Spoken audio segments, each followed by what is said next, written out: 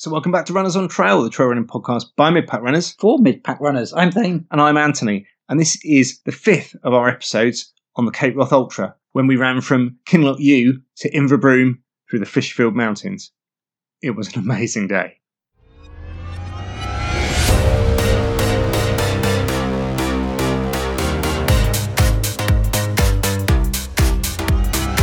Runners on Trail. So look, welcome back. And rather than starting off with me chatting today, I'm going to start us off with the trail clip. And it's from about 8k, I think, into day 5. I'm having a chat with Peter. Well, good morning. And we are on day 5 of the Cape Wrath Ultra. And for maybe only a brief moment, the sun gods have come out on us. And I'm walking along with Peter. And, well, it's been a good start to the day, hasn't it? I mean, for the first time, it's been really runnable and walkable. And we are pressing on. Yeah. How's your day? Oh, it's been great, to be honest. The forecast for today was absolutely hideous, and yesterday was a very wet, cold, trackless day, which a lot of people struggled with.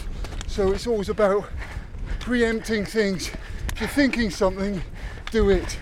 Like put a layer on, take a layer off. You can't just, do it there, because it's too late. I think you're absolutely right. Yeah. I had this conversation with Shane yesterday, Yeah. where we were talking about layers in the back. Yeah. And I said the problem was, by the time you thought about doing it, Yeah. it was almost too late and you couldn't take your stuff off because it was already too cold. Oh yeah, after checkpoint 1, immediately after checkpoint 1, I put all my warm kit on, the mitts on, went up the hill, and I just felt comfortable Yeah. during the whole time. And then you can see people, and what it does, which people don't realise, is stops you eating, Yeah. stops you navigating, stops you doing the essential things. You're just on a downward spiral. But today, Oh, you can see something. I said, mate, the This is mountains, what I came the for. Fisherfield Mountains look amazing. And we are going to have a good day. Yeah. Look at it! Oh, brilliant. Look at the view. So look, there you go. They'd warned us it was going to be a rubbish day. And I'd kitted up and everything and started running and went, it's really warm and the sun's out. And it was amazing. And the views were amazing. And it felt amazing. And you probably heard my voice. We were just it was so exciting. Even now I can remember how much I was buzzing on this day. The weather was just glorious for about the first 10k. It's amazing, isn't it? With all the modern technology, that the old adages are still true, that, prepare for everything because you never know what the weather's going to be like in the mountains. Well, exactly. Absolutely was. And you run the first bit of that day. It's a lot of fire track and road, and you can really get some solid miles in. And I remember I ran for the first 5 or 6k and it was completely flat, and really sort of got my average speed up. Nice. Which is great, because I knew I'd eat into it later. And then climbed some paths and bumped into Peter. I think Peter made a very good point there, which is around getting cold. And when you get cold, it's not just the fact you're getting cold and that's a risk to you. It's the fact that it stops your ability, or your thinking ability. It stops you using your hands. Your mind's preoccupied. You're not therefore taking on food. You're not thinking clearly. You're not putting on extra clothes, and you're getting wetter and wetter and colder. So it's almost like an exponential drop off. It's not just the cold. It's everything that comes as a result of that. I think that's a really important point. You've got to do it as soon as you feel it. Yeah. And we talked in the last episode when I said I wondered whether I should have put my warm layer on earlier, because I was keeping it in case I had to get my bivvy bag. And the more I think about it now, the more I think, yes, it's the right thing to do. Get yourself warmer earlier and prevent yourself from becoming like that. So after I'd been with Peter, I turned off the track. You have to turn off track at one point, and headed up towards the Fisherfield Mountains and bumped into Thomas, who come all the way across from America to run in the Cape Wrath Ultra. Cool. I completely get it. So, I'm here walking along with Thomas, who's from somewhere in America. He'll tell me in a minute. But I wondered what your motivation is for coming all this way to do this race. I really enjoy testing myself, really just seeing how far I can push myself. I've done a lot of ultra running, trail running over the years. I just keep getting farther and farther. Stage race is not a very popular format in the United States, so when I saw this, I fell in love with it and said, let's do this. That was almost 2 years ago. And you watched all the videos of people running in the warm and the sun? All of them, every single one of them. all the brochure videos out there. Yeah, didn't really live up to the brochure, but that's okay. And whereabouts are you from in the US? Kentucky. Kentucky. Yeah, as Nice. in KFC, Yeah. bourbon, horse racing. Nice. Yep. Well, enjoy the rest of your race, Yeah, thank you. and let's make it to the end now we're here, yeah? Yeah, And the rain starts again. Thank you very much. I know. So look, as you can hear from that, the rain had started again. Yes. I mean, you know, we had a glorious bit. And after that, you go over a couple of crests. We went across an amazing river that has sort of little waterfalls. It was one of these, the first time I think in the whole trip where I'd gone, I'm really not sure where I can safely cross here, and working out the place that was the safest to cross. That actually was probably only ankle deep. It was on a downward slope of rock that if I'd slipped, I realised, oh no, I'll land in that plunge pool that's about 2 metres down. That's probably the best place I can cross here. And of course, you're in race mode. And I've been back since with our friend Bob, and he looked at me and went, you're mad for crossing there. I mean, in the race, it just seemed really sensible. So, yeah. And you then go down into the Fisherfield Mountains and down through a river valley. And as I started down there, because I'd started at 7 a.m. and I'd run really well, I found myself at the front of the entire field. Wicked. I know. And you start running and I could just see everything in front of me. And of course, you're not leading the race, but you are at the front and it felt amazing. Right up until the point where clearly there was no one in front of me and I'm bimbling along lovely. And I turned around and went, where is everybody? And I realised that I should have turned off. Oh, no. And we've talked before about what they say about, you know, missing the track and navigational errors. So what I did was a sort of almost more than 90-degree back on myself. I didn't go all the way back up the path. I just went across this horrible boggy marshland. Definitely took me a lot longer because at that point I could see the people streaming Oh, no. in front of me about 400 metres away, streaming along. So I'd clearly lost a fair amount of time doing it that way. And then you run down to a big stream crossing and there's a beautiful copse of trees. Like I remember seeing it and thinking that'd be amazing to camp in. And then start up what on the Cape Wrath trail is an alternate up a fire track road. And it went from sunny, crossing this river just before we started up there, Yep. to biblical weather in the space of 5 minutes. And it was one of those bits where I thought back about the day before and was trying to get kit on and realising I probably couldn't get my kit on anymore. I'd missed the opportunity. I got my gloves on. I was wearing tights that day. I got waterproof trousers on and I had a waterproof coat on. And it was just a case of running. But I can again remember running on this road and going, I'm starting to get cold. I'm starting to get cold. At what point do I stop and put my warm top on? Yeah. But the rain was so torrential, I realised that my warm top would be soaked before I could even get it on because I'd have to take my jacket off, and then that made me even worse. And I knew that bit of road was only about 3 or 4k long. And so I just decided to run as fast as I possibly could, knowing I'd drop down into another valley when hopefully it'd be more sheltered and I could get my top on. Yeah. And that's exactly what I did. Mhm. But of course, in, you know, the way of the world, as I dropped off and went down, the weather stopped. I still put my top on to try and make me warm, but within 10 minutes, I was absolutely roasting. And that just showed how the weather could really flip backwards and forwards. Yeah. But how you really, really needed to act early, which is exactly what Peter was saying. And again, if I could give advice to people, it's, you know, act early, put the top on. If you have to take it off again, you can have to take it off again. But if you don't put it on in time, you really will struggle. And then you coast along the valley floor a bit and then start the last climb up and over the top of another sort of, I wouldn't even call it a ridge, it's just a higher bit of ground to drop down into Inverbroom.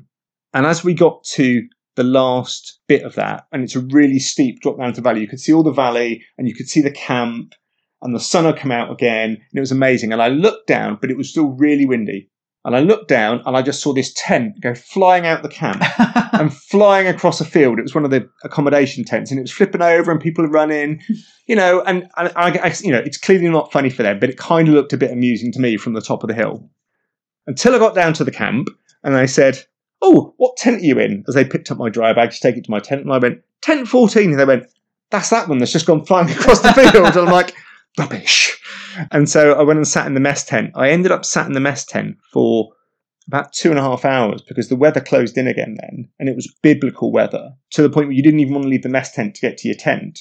Yeah. Because I was sat fairly dry in the mess tent. I have 4 plates of chips as I sat there, chatting to Paul and a few of the others, and just sort of resting. And by the time I got out of there, whilst it sounds a bit gipping, all the mud that was on my ankles and my feet had kind of dried out, and I was able to literally brush it off. I didn't bother going for a wash because it was cold. And again, I could really feel the fact that over the days I was getting more and more cold, even though the weather wasn't more and more cold. But again, it was another great day because it was fairly short. I'd actually run that day, the 27 miles, in less time than I'd run the 22 miles the day before. And we heard Peter say how trackless it was. And the day 5 really was a lot more track. So that day 5 is your proper recovery day when you really, really can recover loads, I think. Would you say because you're saying that you were getting colder and colder as you were going through the event, was part of that was possibly, exhaustion and taking on energy and stuff like that, and therefore your body's not burning as much, or not as much to burn to keep warm, possibly. Is it also possibly, I don't know, slowing down, but is another one the fact that your clothes are just slightly damp and you can't kind of dry them out, so there's a little bit of your attire gets colder quicker? Is that something or not? I don't think so, because I put on a clean, fresh T-shirt, clean, fresh pants, and clean, fresh socks each day. But don't get me wrong, as I've said, your feet get soaked within 2 minutes getting out of the camp, but my T-shirt was clean each day, so it wouldn't have been damp, and it was in a dry bag, and all my stuff stayed really good and dry. Yeah. But there is a bit of, you do have to get used to dragging on damp kit. My tights were damp most days, definitely, because I only had 1 pair of tights to wear from that point onwards. So yeah, it was like that. So the one thing I noticed at the end of day 4 was that I started to get some back pain. And I went to see the medics. Now the medics, there's a big medic tent here and it's got a constant stream of people going through it, but they've got a lot of physios, doctors. You get seen pretty quick. You can register and go for your dinner and come back at a certain time slot. It's all very good and efficient. And what they said was, I've been using a single pole, and I'd taken a single pole with me just for sort of getting down the hills and for helping with stream crossings and stuff. And they said that I'd probably unconsciously used it more on one side than another and strained my back. Yeah. So they put some tape on my back to try and help stabilize it a bit and just said, don't use a single pole. So the next day on day 5, I didn't use any poles because it was actually quite a simple day. But from then on, I actually ended up using both poles every day for the whole day almost. Yeah, makes sense. I mean, any slight imbalance will always exaggerate things. So. Well, also, as the race went on, and we'll get into it later in the episodes, you do, I think, inevitably slow down a little bit each day. And so when you're doing stuff that's more like walking than running, or doing more walking, the poles become more and more useful for keeping you going. Yes. So as I've just talked about eating 4 plates of chips, I should probably talk about the food that you get on the Cape Wrath Ultra. And for me, I thought it was amazing. I had read some stuff from a previous year where people said there wasn't enough protein. I certainly didn't find that, although I guess I had taken the decision to eat biltong while I was running each day. So yeah, let's talk about that. So I would run each day with gels and jelly babies, and they do advise you run with real food, but all I would say to people is run with what works for you and gives you the energy. So I had biltong as well, and I had taken some squeezy pouches of peanut butter, which I ate a bit of, but I found it a struggle to eat at speed, so didn't really work for me. But in terms of when you arrive in camp at the end of each day, there would be cakes and chips, and it's basically limitless. Eat what you like. That's nice. Yeah. And then from 6 o'clock, they start the evening meal, which would inevitably be something like chili or a curry. But all of the food there is vegan or vegetarian. There is no meat or fish. Some of the meals are clearly, obviously vegan. Some, there's a vegan vegetarian option. So if there was mashed potato, quite often there'd be a vegan version and a normal version, a version with butter in it. And I guess that means that it's easier logistically for them to do it. Or was it a conscious decision? For the meat and fish, it's a conscious sustainability decision. You can read all about that on their website. Yeah. But I have to say, I didn't once in the week think, oh, I'm missing meat or anything like that. I mean, I eat quite a lot of vegetarian food anyway. I'm not a vegetarian. But the food was fantastic. And again, almost limitless, big dinners, puddings with custard and stuff like that. And then at breakfast, there was porridge and bread and vegetarian sausages and hash browns and beans, and you could stuff yourself senseless, basically. Almost limitless food. On the last day, I was very proud that I went around 4 times at breakfast and got told I wasn't allowed to go back again. I ate a lot on the last day. Did you find that what you preferred to eat change through the week. Certainly I've experienced that before in these long events where you start off wanting more kind of carbohydrate and then you tend to, my experiments, want to gravitate towards more kind of fats. No, not really. No, for me, I was really happy each day with what I ate, and I never felt hungry, apart from, I think on day 7, during the day, I felt I hadn't eaten and I was hungry before getting to camp. It was the one day where I wish I'd had a bit of real food on me, but it was only that one day, and most of the time I was completely happy, and I would just stuff myself senseless at breakfast and eat 2 or 3 rounds in the evening, as much as I could, in the chips and the cakes. And yeah, so you were quite consistent then in your makeup of your food in terms of fast carbs and slow burning energy. Yeah, but you expect to eat a lot, and the only way I can describe it to you is that I was going to the toilet about 3 times a day, once when I got up in the morning, once after breakfast, and once evening, and it was full on proper going to the toilet. So that's how much I was eating, because you've got to process it and it's got to come out, right? Okay. I mean, I think the thing here is you have to eat, Unless unless you're going to eat when you're carrying it. And this is one of the issues, So I know some people who had half of their dry bag weight was made up of food to eat on the hills, because you have to take your own hill food with you. You can't take stuff out of camp. I did it the other way. I took about 5 kilos of food, and I was probably at the lightest end of most people, I think. 5 kilos of hill food in my 20 kilo limit. And I made that up by stuffing myself senseless in camp each day. So that's 5 kilograms in your 20 kilogram kit bag. So that 5 kilograms had to support you over 8 days. Correct. Yeah. There were a few cafes and stops that people did stop in and eat something different while they were going. I didn't, but again, that did work for someone. So yeah, day 5, I think I would say was the best day of all of them. And that view of the Fisherfield Mountains when you're running through it was mind-blowingly beautiful and amazing.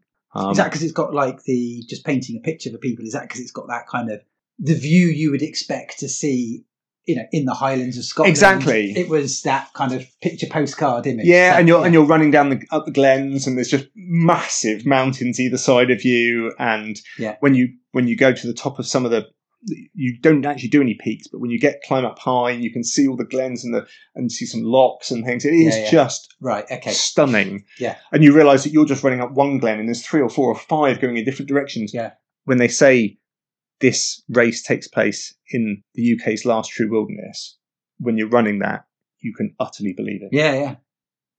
The beauty, of course, of having a short day is being able to get yourself sorted and go to bed early. And I was in bed and asleep that day by 8 o'clock in the evening. Nice. Yeah. Eye mask and earplugs, people. It's fine. It could have been midnight. It could have been whenever. You didn't know. The sound had been cut out. The mask cut out the light from my eyes. And asleep I went. The one thing I did realise that day and made a few changes was that I'd started then to pre-cut the tape for my feet when I could, and also tape my feet in the evenings before I went to bed, rather than taping my feet in the mornings when I got up. Felt more natural to have an extra half an hour in bed, having spent the half an hour the night before taping my feet, rather than waking up in the morning and taping my feet.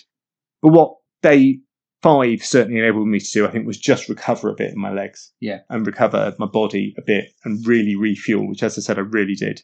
Yeah. Ready for day 6, which was the longest day. Because you must be able to feel now that, after day 5, you're then kind of got quite a lot behind you already done. Day 6 is a long day. Day 8 is a relatively short day. So you must be feeling like, right, okay, I've got myself to the position now to do day 6. As long as something doesn't go wrong, I'll complete that. And therefore then you're on that kind of, I think, maybe smelling the barn, I think they would call it in America, wouldn't they? Yeah, I think there was a bit of that. Although when we looked at the cut-offs for day 6, you started to go, they're just so short. I don't see how I can make those cut-offs. Oh, okay. So there was still trepidation about. Yeah, but we'll get into that in episode 6. Yeah.